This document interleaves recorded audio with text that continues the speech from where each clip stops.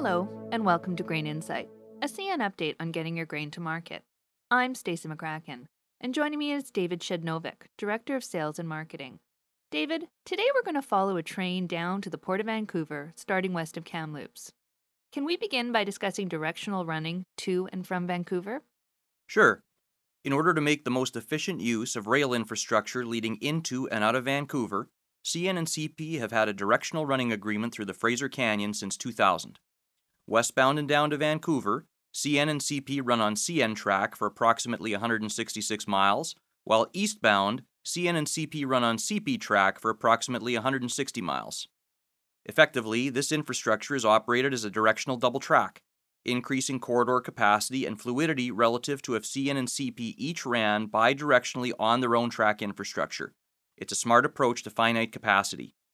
West of the directional running zone leading to CN's Thornton Yard, CN recently obtained National Trade Corridor funding to double-track the last 3.7-mile section of single-track in this otherwise double-track corridor to align capacity with increasing rail demand, and we expect to have this in service early in 2021.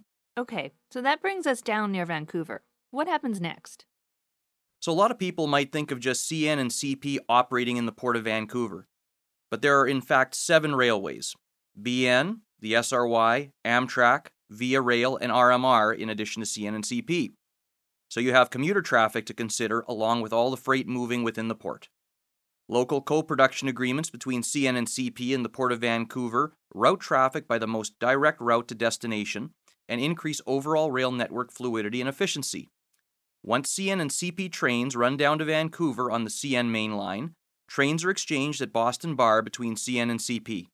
CP operates CN grain trains to the South Shore, and CN operates CP trains to the North Shore. In order for CP to deliver trains to the South Shore, trains move along the CP main line through CP's Coquitlam Yard. And in order for CN to deliver trains to the North Shore, trains either move along the CN main line through Thornton Yard or along CP through Coquitlam Yard and Sapperton if required to maintain a balance in the number of trains exchanged.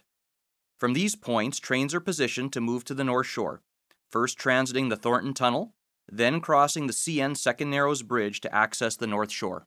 Can you explain first why the tunnel and the Second Narrows Bridge are key to opening up North Shore capacity?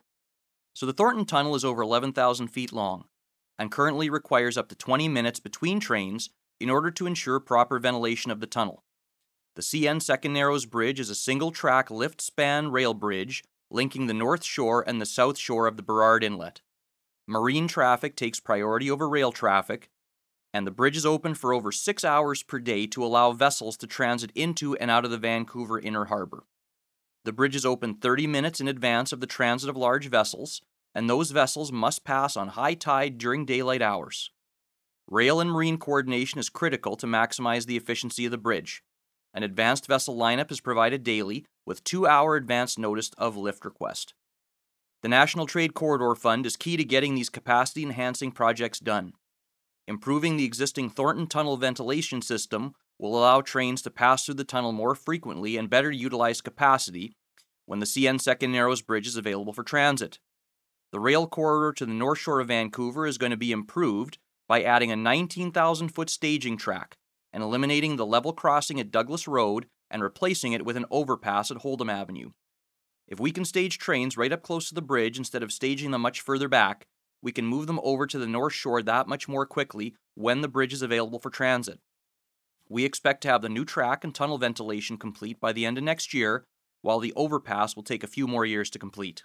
We don't want to miss touching on the Fraser River either. Can you discuss traffic flows over and through the Fraser River?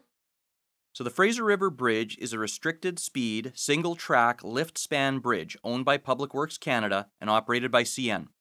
The bridge swings open to allow the transit of vessels through the Fraser River, and there are sharp curves and grades on both approaches to the bridge. The bridge's swing span is open approximately 7 to 8 hours per day to allow marine traffic to transit, and the bridge is used by 4 freight railways and 3 passenger railways. A triple-track lift span would likely be optimal, but for now there's single track.